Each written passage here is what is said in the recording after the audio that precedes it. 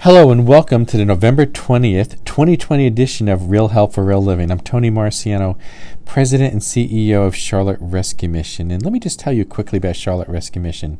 Everything we do is about transformation. We focus on individuals who struggle with addiction, and we uniquely work from the inside out to address the root cause.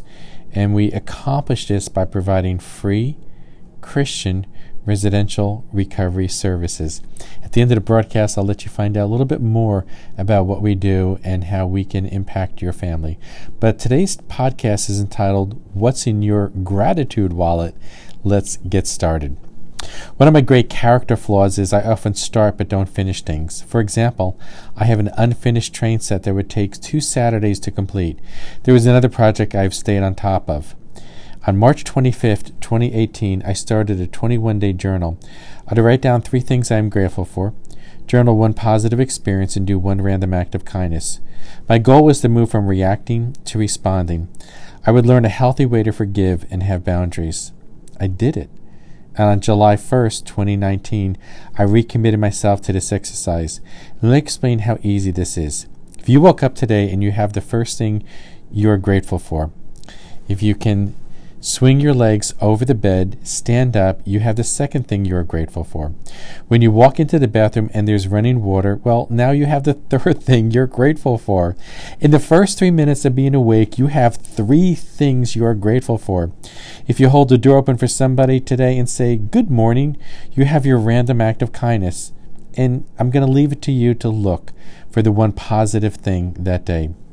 As I write this, I will exceed the 500th day of journaling. The reality hit me when I finished a first journal book and I had to purchase a second one. What did I learn? I learned that I can go through a day and not realize all the good within it.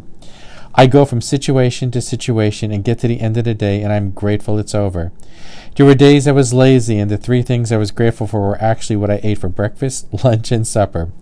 Then I would pause and alongside each meal write down something I was truly grateful for beyond just mentioning food. There were days I had 5 things I was grateful for. I learned to look for that 1 positive thing. It could be learning a new skill in welding class or fixing something around the house. This was a lot deeper than just having Slim Fast for breakfast. When it came to the random act of kindness, I learned the 1 person I needed to be kind to was myself. I've had too many people tell me that I am very hard on myself. I know where that comes from. It's those tapes in my head that continue to say, "It's not enough. Do more." For years, those tapes were a master while I needed to control everything in order to keep everything in check. It was exhausting. From my experience with 500 journal entries came the realization I don't have to control the universe. I can breathe. Just breathe. I can wait a day to see if I still want to respond to that email, and if so, what do I want to say? I learned I don't have to make the world perfect.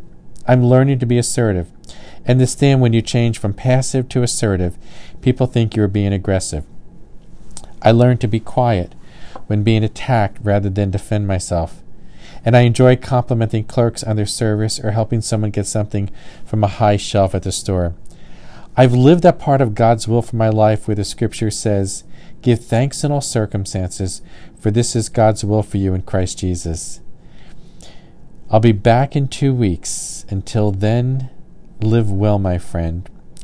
I mentioned earlier in this broadcast about the Charlotte Rescue Mission. Please go to our webpage, charlotterescuemission.org, and click on our programs and services and find out how we can help you or someone you love get beyond the challenge of dealing with an addiction.